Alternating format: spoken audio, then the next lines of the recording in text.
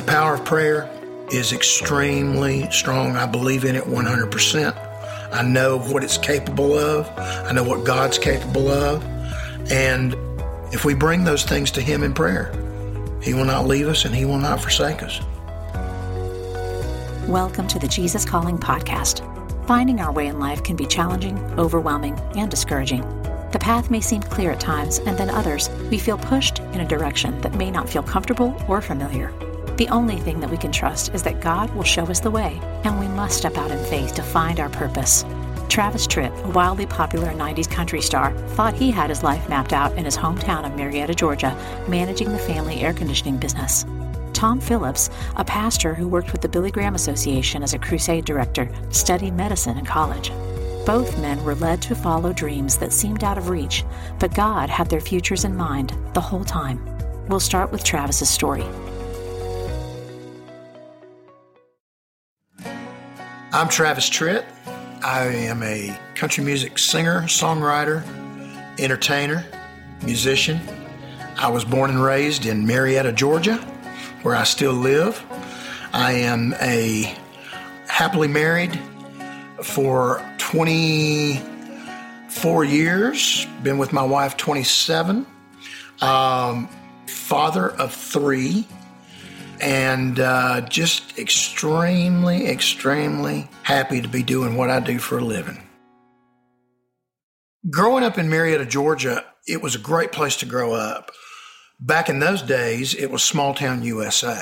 And for example, we lived on a road where our house was that was about 3 miles long, and there were 4 houses on the whole road. So if you sat on your front porch and you knew you had company coming over, if you heard a car coming, that's definitely going to be your company, right? And it was just a great place to be, a great place to grow up, great place to interact with people.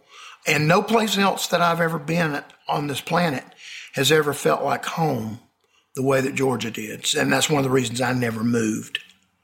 Well, as a kid, I loved music as a whole. I got started with gospel, obviously, singing in church.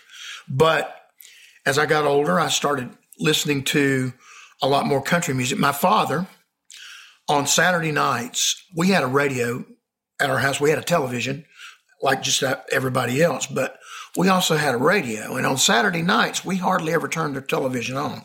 And the reason why was because my dad would come home from work on Saturday. He worked on Saturdays back then too. And he would come home, and if the weather permitted, he would set up these lounge chairs out in our front yard and set up a radio, and we would go outside and listen to the Grand Ole Opry on Saturday nights. And some of my earliest memories of falling in love with country music and country music artists came from listening to that program. My mother and I and my sister, we were in church every single time the doors were open. We went to the Marietta Assembly of God church. We were in church Sunday morning, Sunday night, Wednesday night. If revival was there, we were there, Monday, Tuesday, Wednesday, Thursday, Friday. But I grew up with the understanding of what God meant to my family's life, to my life. We had Bible study on a regular basis. And it was a great place to sort of build your foundation for the rest of your life. Even though there were times when I strayed way away from it, it was always something that was in the back of my mind, in the back of my heart, even during those times. And every time that I ever had any kind of issues or worries or concerns or whatever it might be, I found that I could unload those things in prayer. And that really, really has been something that's been special to me throughout my entire life. I don't worry about things very much because I know that anytime something comes up that is concerning to me or whatever, that I don't have to carry that burden alone. And that is so freeing as an individual to be able to just take it to God in prayer and not just take the burdens there and then pick them back up and walk away with them. I can take them there and leave them there And that's extremely freeing. I just don't worry about things anymore. And it's all because of the teachings that I started in that little church in Marietta, Georgia. The first time that I ever sang for anybody in public, we had a children's choir, a children's church, back in when I was very, very young, 5, 6 years old. And we rehearsed the song, which was a new song at that time, Everything is Beautiful, the old Ray Stevens song. And they chose me to sing the solo parts. And man, I was nervous as a long-tailed cat in a room full of rocking chairs. And we rehearsed it for weeks. And then finally, we had an opportunity to go up to what we referred to as big church, adult church, and perform that song for the adult congregation. And I think that's probably where I got bitten by the bug. I just realized that was something that I wanted to continue doing, even though I didn't pursue it as a career for many, many years later. But I knew right then that it was something that I wanted to do. When you were growing up in those days, you had basically one of two choices. You either, when you graduated from high school, you either went to college, which that wasn't an option for me, or you got married and went to work. I chose option B. And I got married right out of high school, went to work for that heating and air conditioning wholesale company. And I pretty much thought that I was going to make a career out of that. That's pretty much what I wanted to do. I had a band that would occasionally play like a Christmas party or, a wedding or an anniversary party or something like that. But we weren't working very much.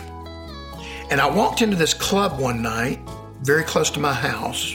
It was a little bar restaurant. And there was one guy up on a stage, up on a little platform, with just an acoustic guitar and a drum machine. And I sat and listened to this guy for about, an hour or two. And I thought, I can do that job. I can do that. And sure enough, I got to know him very well. And a few months later, he decided he was going to come to Nashville to try to pursue his own musical dreams. And as soon as he left, I went to the manager of that club and I said, I want that job. And I got it. So I did both jobs for a while and it nearly killed me, but I was young and I could handle it, And after a while, I realized that I was having more fun at my night job than I was at my day job. And I also realized, oddly enough, that I was making more money at my night job than I was at my day job. So I wrestled around with the idea of just pursuing it full time for several months. And finally I went to my boss, who was the vice president of the company. And I said, listen, I'm really struggling with the idea. I said, I've got an opportunity to pursue this career in music, but I'm afraid because I've only got bookings at this one place. And after those bookings run out, I don't know where the next booking's coming from. And I obviously don't know where the next paycheck's coming from. And he was an old guitar player that was really good. As a matter of fact, at one point, he had been offered an opportunity to go out on the road with Carlos Santana. And he turned it down because it was a family business. And he told me how much he regretted that decision. And that he said, look, I encourage you to do it. He said, go do it. Go chase your dream. He said, because I'm going to be an old man one day and I'll be sitting in my rocking chair on the front porch wondering whether or not I could have made it in this business. He said, you go pursue that dream. And he said, if it doesn't work out, your job here is safe. So that was all I needed. That was the kick out of the nest that I needed. And I started going out and playing shows, and I never looked back.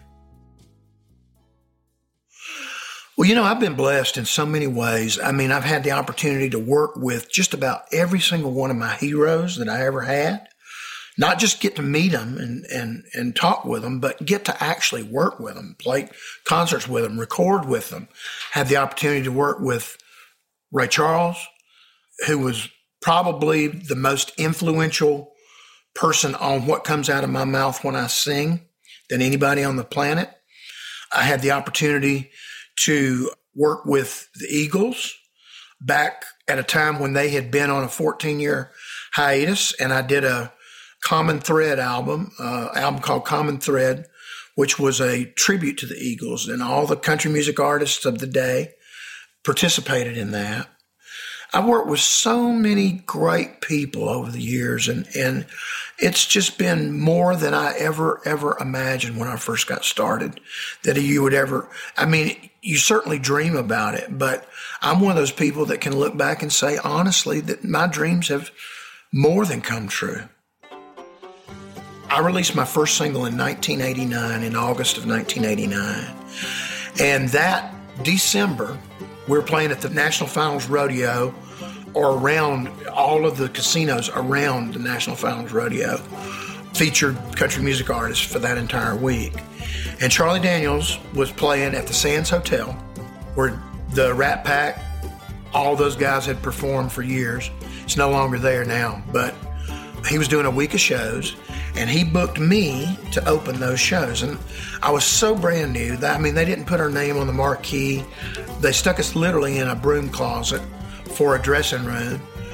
The first night before the show, he came down and he just poked his head in the door and said, "Hey, y'all, I'm Charlie. I just wanted to welcome y'all and say it's so glad to have you here." And he looked in the room and he said, "What is this room they've got you in?" I said, "Well, it's our dressing room, sir." And he walked down the hall and he said, "Y'all wait 1 minute, I'll be right back." And he walked down the hall, and 5 minutes later he came back and got us, and he pulled us into his dressing room, which was huge. And he said, "This is my dressing room, and from now on it's your dressing room too." But the advice that he gave me after that whole week of shows, I watched every night when I was on stage, and I could look to the left, and on the side of the stage, all I could see was the silhouette of that big hat that he wore. And he came out and watched me every single night, and from beginning to end. And at the end of the week, he pulled me to the side and he said, "Listen, I've been watching you every night." And he said, "I'm just impressed." He said, "I love watching what you do with an audience." He said, "I love watching you perform. I love the songs you're doing. I love the songs you're writing, the style that you play." And he said, "I think you're going to have a career in this business for as long as you want one." He said, "But," he said, "I know that if you're brand new in this business, that it can be difficult to navigate." He said, "Sometimes you feel like you're in a stormy sea with no compass." And he said, "I'm not the smartest guy in the world, and I've never claimed to be. But if there's any way that I could be of any help to you, or give you any advice or any assistance, or if you just have some questions, or if you just have somebody that you just want to talk to about anything that's going on," he said, "Here's all my numbers." I would say that 99% of everything that I know about the business side of the music business, I learned from Charlie Daniels. He was truly one of my heroes, and I miss him so much every single day. But I love him, and I know that he's in a better place, and I just thank him so much for all of the things that he taught me, and more than that, for just being such a good friend, more than a friend, a father figure to me. 12, 13 years ago, I really wanted to just focus on just the live performance. And even though I haven't recorded an album in that period of time, I played shows. I played on average about 135 shows a year, every single year. So I've never gone away. I've just always put my focus on, for the last 13 years, on the touring and the live performance part of it. And going back in and doing an album was a little bit nerve-wracking for me, because I know that a lot of things have changed in the industry in that period of time, as far as how people record music, how they approach it. Plus, I was working with a lot of first-time songwriters I'd never written with before. But one of the first songwriters that I wrote with was a guy named Brent Cobb. And Brent came to me with this concept. He said, I was thinking about, before I even came over here to write with you, he came to my house. And he said, even before all this came down, I was thinking about how much your music meant to me when I was growing up and riding around and listening to it with my daddy and my granddaddy. He said, and then I went to see you in concert when I got a little bit older. He said, your career and your legacy is pretty much set in stone. He said, and I was thinking about that, set in stone. And he said, I would love to write a song about that, but he said, I'd like to make it more universal so that it applies to just about anybody that can look back over their life and find something that they're proud of. And that can be something as simple as just raising a family or providing for a family, keeping a roof over their head, keeping food on the table for your family. Or it could be something like keeping your family farm up and running, or maybe starting a business and growing that business over the years. Anything that you can look back on as you get older and say, you know what, I'm proud of that. That's your legacy. And so we started thinking about how we could write that song, and it just turned out, I'm so happy with the song.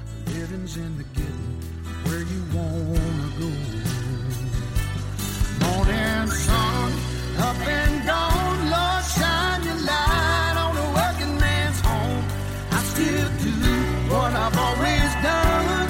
I should straight, I'm a son of a gun. I don't worry about when I'm gone. My legacy is set in stone. I think the thing I want to be remembered for is this is a guy that just absolutely loved what he did for a living. First of all, he loved people. He loved music. He loved entertaining. He loved being on stage more than anything on the planet. And he always gave 100% all the time because he loved it that much.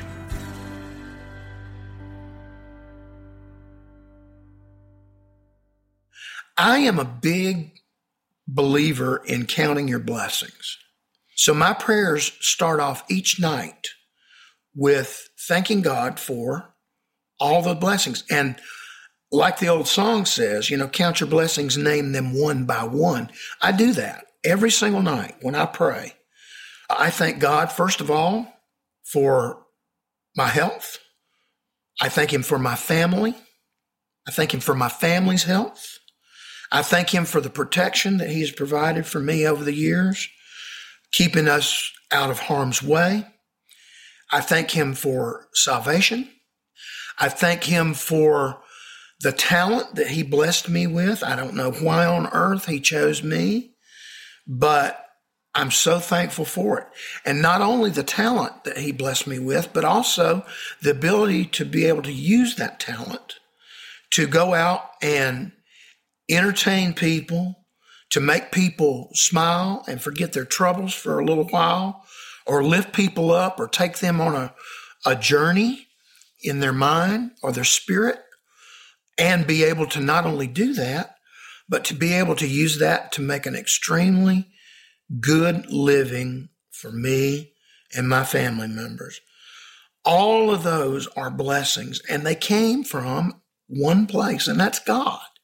I know those things happened from heaven without a shadow of a doubt. So I thank God for those things every single night.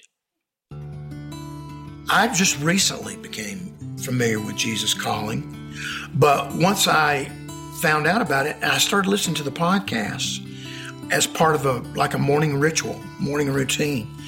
And there's always something there. There's always something, inspirational for me that I can read and take as part of my faith. And it applies to, it almost seems like that each day the things that you hear on the Jesus Calling podcasts, in some way or another, are things that apply to whatever it is I'm dealing with that particular day or at that particular time. So it's very inspirational to me. I've seen the power of prayer in a bunch of places in my life. I mean, obviously, I've seen, first of all, if it wasn't for the power of prayer, I probably wouldn't be here. Because in my younger days, when I was in my early 20s, I was a hellraiser. And I was off doing a bunch of things that I shouldn't have done, partying way too much, drinking way too much, drinking and driving, doing stupid things.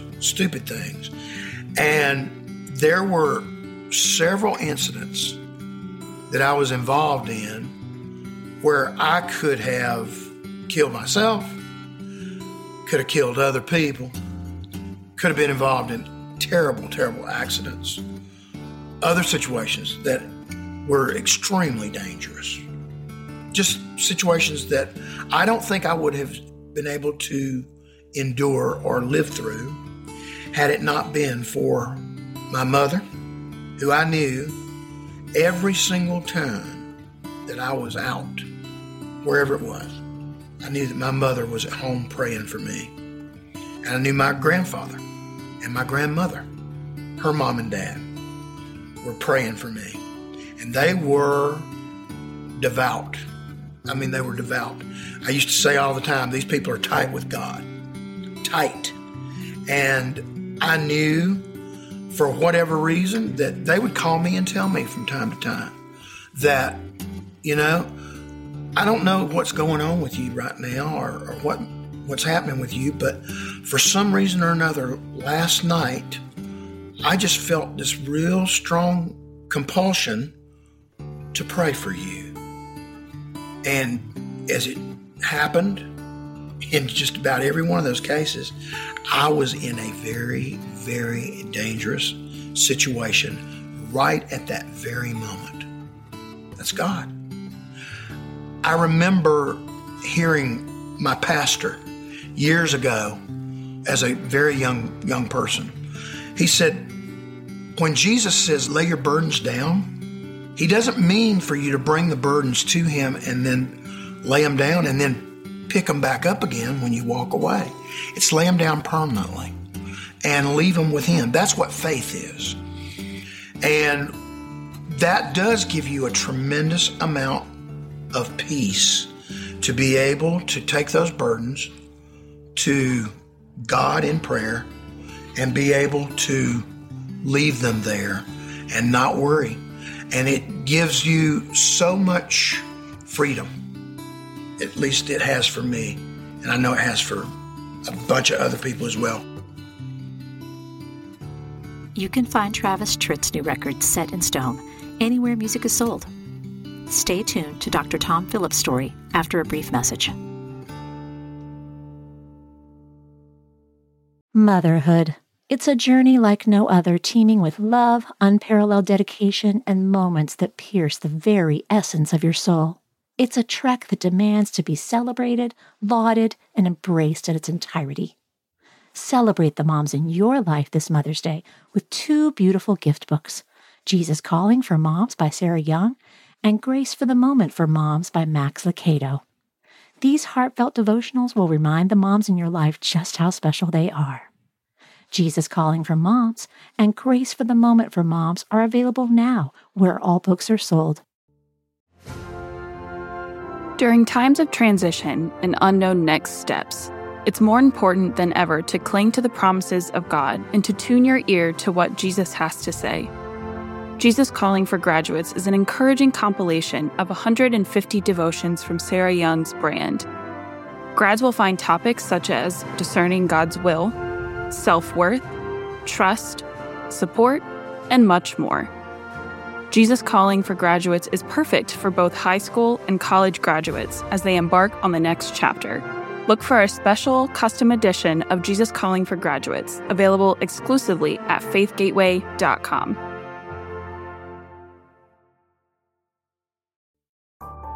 Many of us want to develop a deeper prayer life. In this new 365-day devotional, Jesus Listens, Sarah Young offers daily prayers based on Scripture that will help you experience how intentional prayer can connect you to God and change your heart. Learn more about Jesus Listens and download a free sample at jesuscalling.com/JesusListens.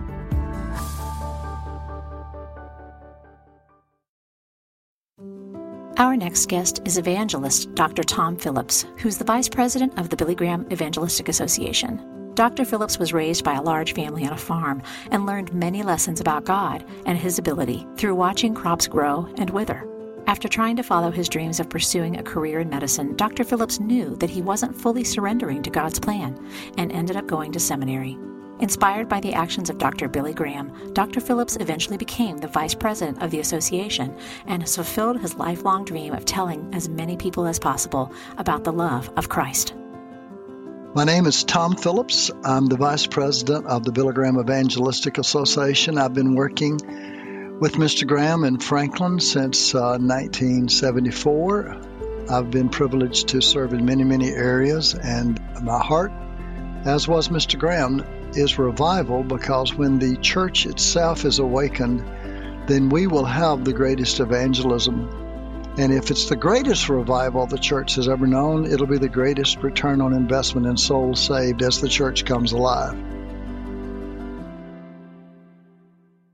I grew up in Mississippi, which has been known as a very poor state, which it is, and my family loved the Lord. One grandmother and grandfather had 10 children. Another grandmother and grandfather had 14. Growing up on a farm with the ethic of work that occurs whenever the harvest is being prepared, the seeds are being planted. We called it laid by when everything was done, and we were waiting on the Lord to send the early rain, was a great lesson. I remember going down in the afternoon sun with my uncle, and he would let the soil run through his fingers and look up. And he was basically saying to God, now it's yours. And then, of course, whenever the crops came in, it was a substantive farm in terms of size, and so there was a lot to do, and there was a lot of potential debt if we didn't have a good year. And yet there was a lot of potential joy if the harvest was wonderful. And, of course, you watch the soybeans or the corn or the cotton come up, and then you're praying, and I didn't as a little boy realize the biblical significance of all of this, but you're praying for the latter rain. Once the cotton bolls are in or the corn cobs are on, the soybean pods are there, it's the latter rain in the fall that causes the fruit to grow to the extent that it can grow for the greatest harvest. And I believe now we are in the early phases of the latter rain in America that will cause the greatest fruit that's ever been born by the church of this nation.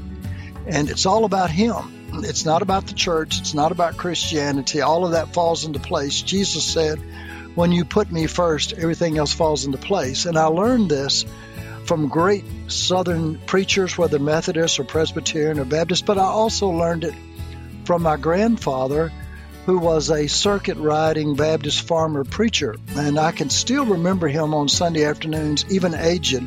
He was a big Welsh man. He would sit with his Bible reading Reverend Joseph Whitfield Phillips, and people would still come to him and pray with him. And he was a giant. He grew up in the mountains of Tennessee, and with that large family of 10, once a month he would get on his horse and ride the circuit. Part of it was across the Tennessee River, and he would leave his mount with one farmer. He would row him across in a flat-bottom homemade boat. Another farmer would loan him a horse, and he would go preach the rest of the circuit and come back.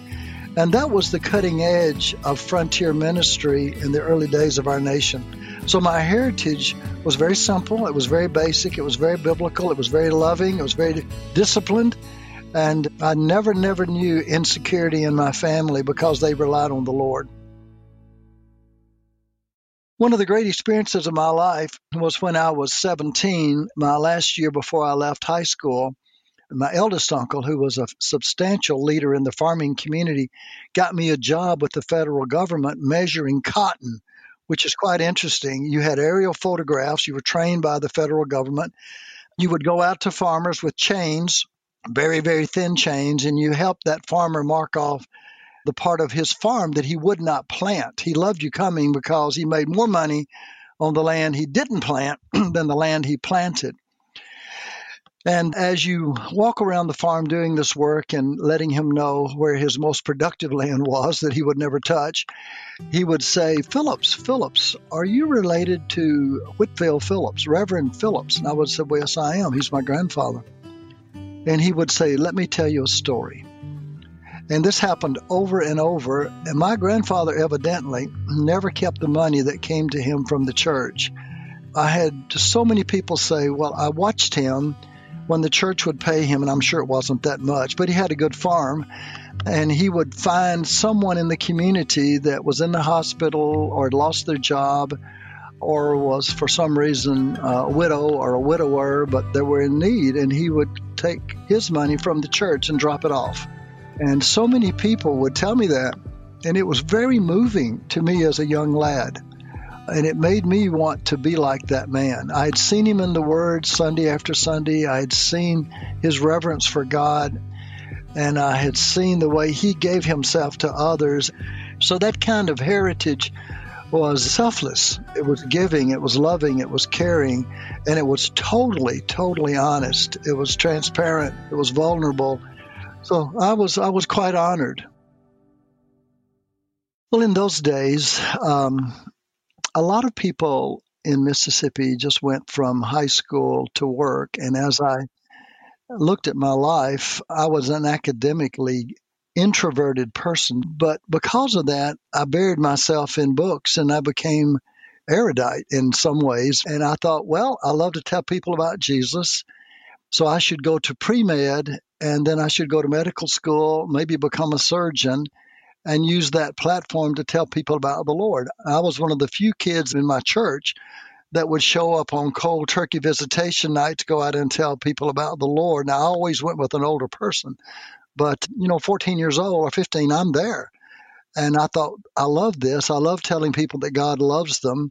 It was like telling them that my family loved them. It's my spiritual family now. So I went to Ole Miss and went into pre-med. It was a crazy time because God begins to work on a person's life as he calls them to their destiny if they will listen. And I knew I had a spiritual inkling in my heart that I couldn't quite comprehend.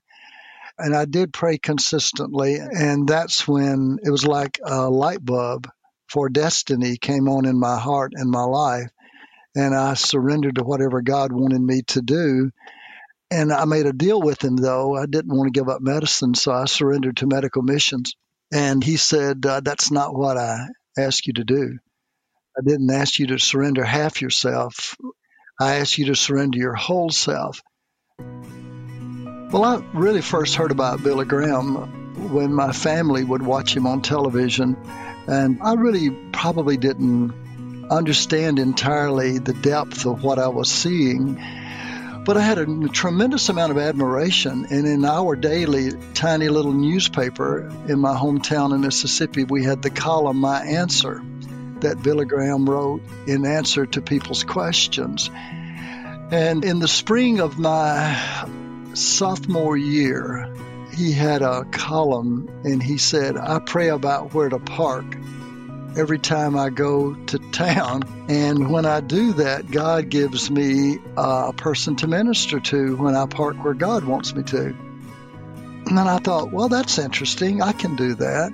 And as I drove down to the little southern town with the courthouse in the center and the beautiful old stores, very colonial, I'd pray and I'd start to pull in, and God would I had this distinct feeling, don't do this. And I wouldn't. Then I'd actually be pulling in a spot, and God would go, it just didn't feel right, so I'd back out. And then pull in where I felt at peace. And God was teaching me the tuning fork of spiritual resonance. And every single time that whole summer, when I followed the tuning in my heart and parked without exception, literally, I got out of my car and there was somebody right there with a need that I could minister to them. And I'd never had that happen. And I knew that God was changing my life for the sake of others, for souls, for eternity, for destiny. And then I went back to Ole Miss and dropped all the courses except my biology major that had to do with medicine and all the sciences, etc., and picked up all the things that pastors should learn, like German and Latin. And I was in my psychology class, and a pastor came up to me, and he said, "I hear you've surrendered to the ministry." And I said, "Yes." He said, "Would you like a church?" And then, mind you, I'm 19 years old, and I'm a scientist by training. I'm not a pastor, but I love the Word of God, and I'd studied it, and I memorized, and so I kind of semi-knew it. The whole church voted unanimously for this 19-year-old to become their pastor, and we had 250 people in the church, and I commuted 150 miles a day, and I loved every moment of it and learned a tremendous amount. And God then started guiding me in an open way to understand others and love others, and I was received, and I received them. The church is here to change the culture. The Word of God is here to change the culture and make us more like the Creator.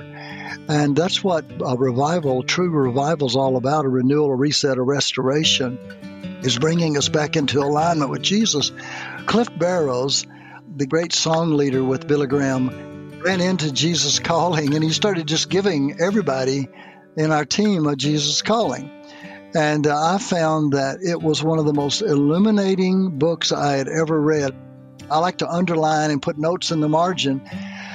And then when I come back a year later and I'm reading it again, I put down the prayer needs of that time, and I see the answers that have come. But often the guidance for me and the need that I have comes out of Jesus Calling. But with Mr. Graham, I spent a lot of time with him planning for the future, or in his room praying together about that night, or just caring for him in certain situations. And his humility overwhelmed me. His constant love of Jesus, dying to self, obedience, dependability. He was truly a man of God. And I think that's kind of overwhelming. And young pastors say to me, a young evangelist as well, "How do I become Billy Graham?" And I said, "Well, what's your name?" And they'll tell me, and I said, "Well, can you die to that name and live only for Jesus?"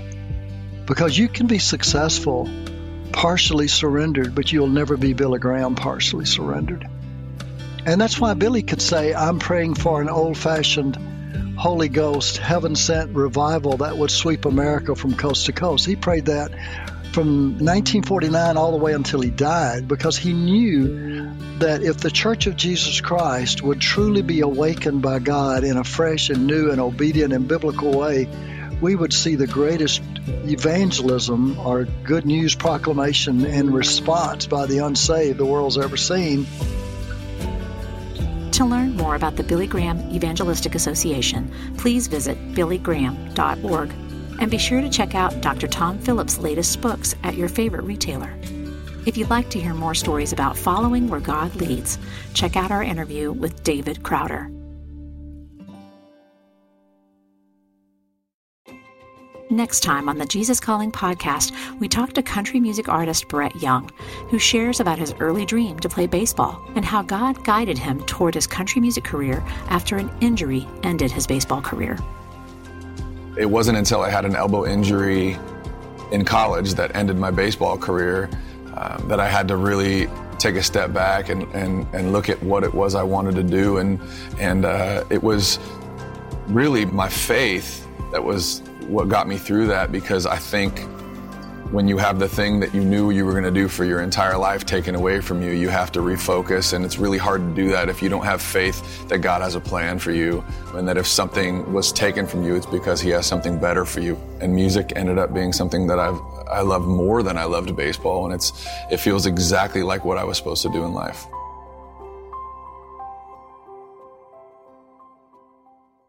Want to hear more inspirational stories of people who have been changed by a closer walk with God? Then subscribe today to the Jesus Calling podcast on Apple Podcasts, Stitcher, or wherever you listen to your podcasts. And please be sure to leave a review, which helps us reach and inspire others with these stories. Plus, if you like seeing our guests as well as hearing them, you can find video interviews available on our YouTube channel at youtube.com/JesusCallingBook, on Facebook, and on the Jesus Calling Instagram page.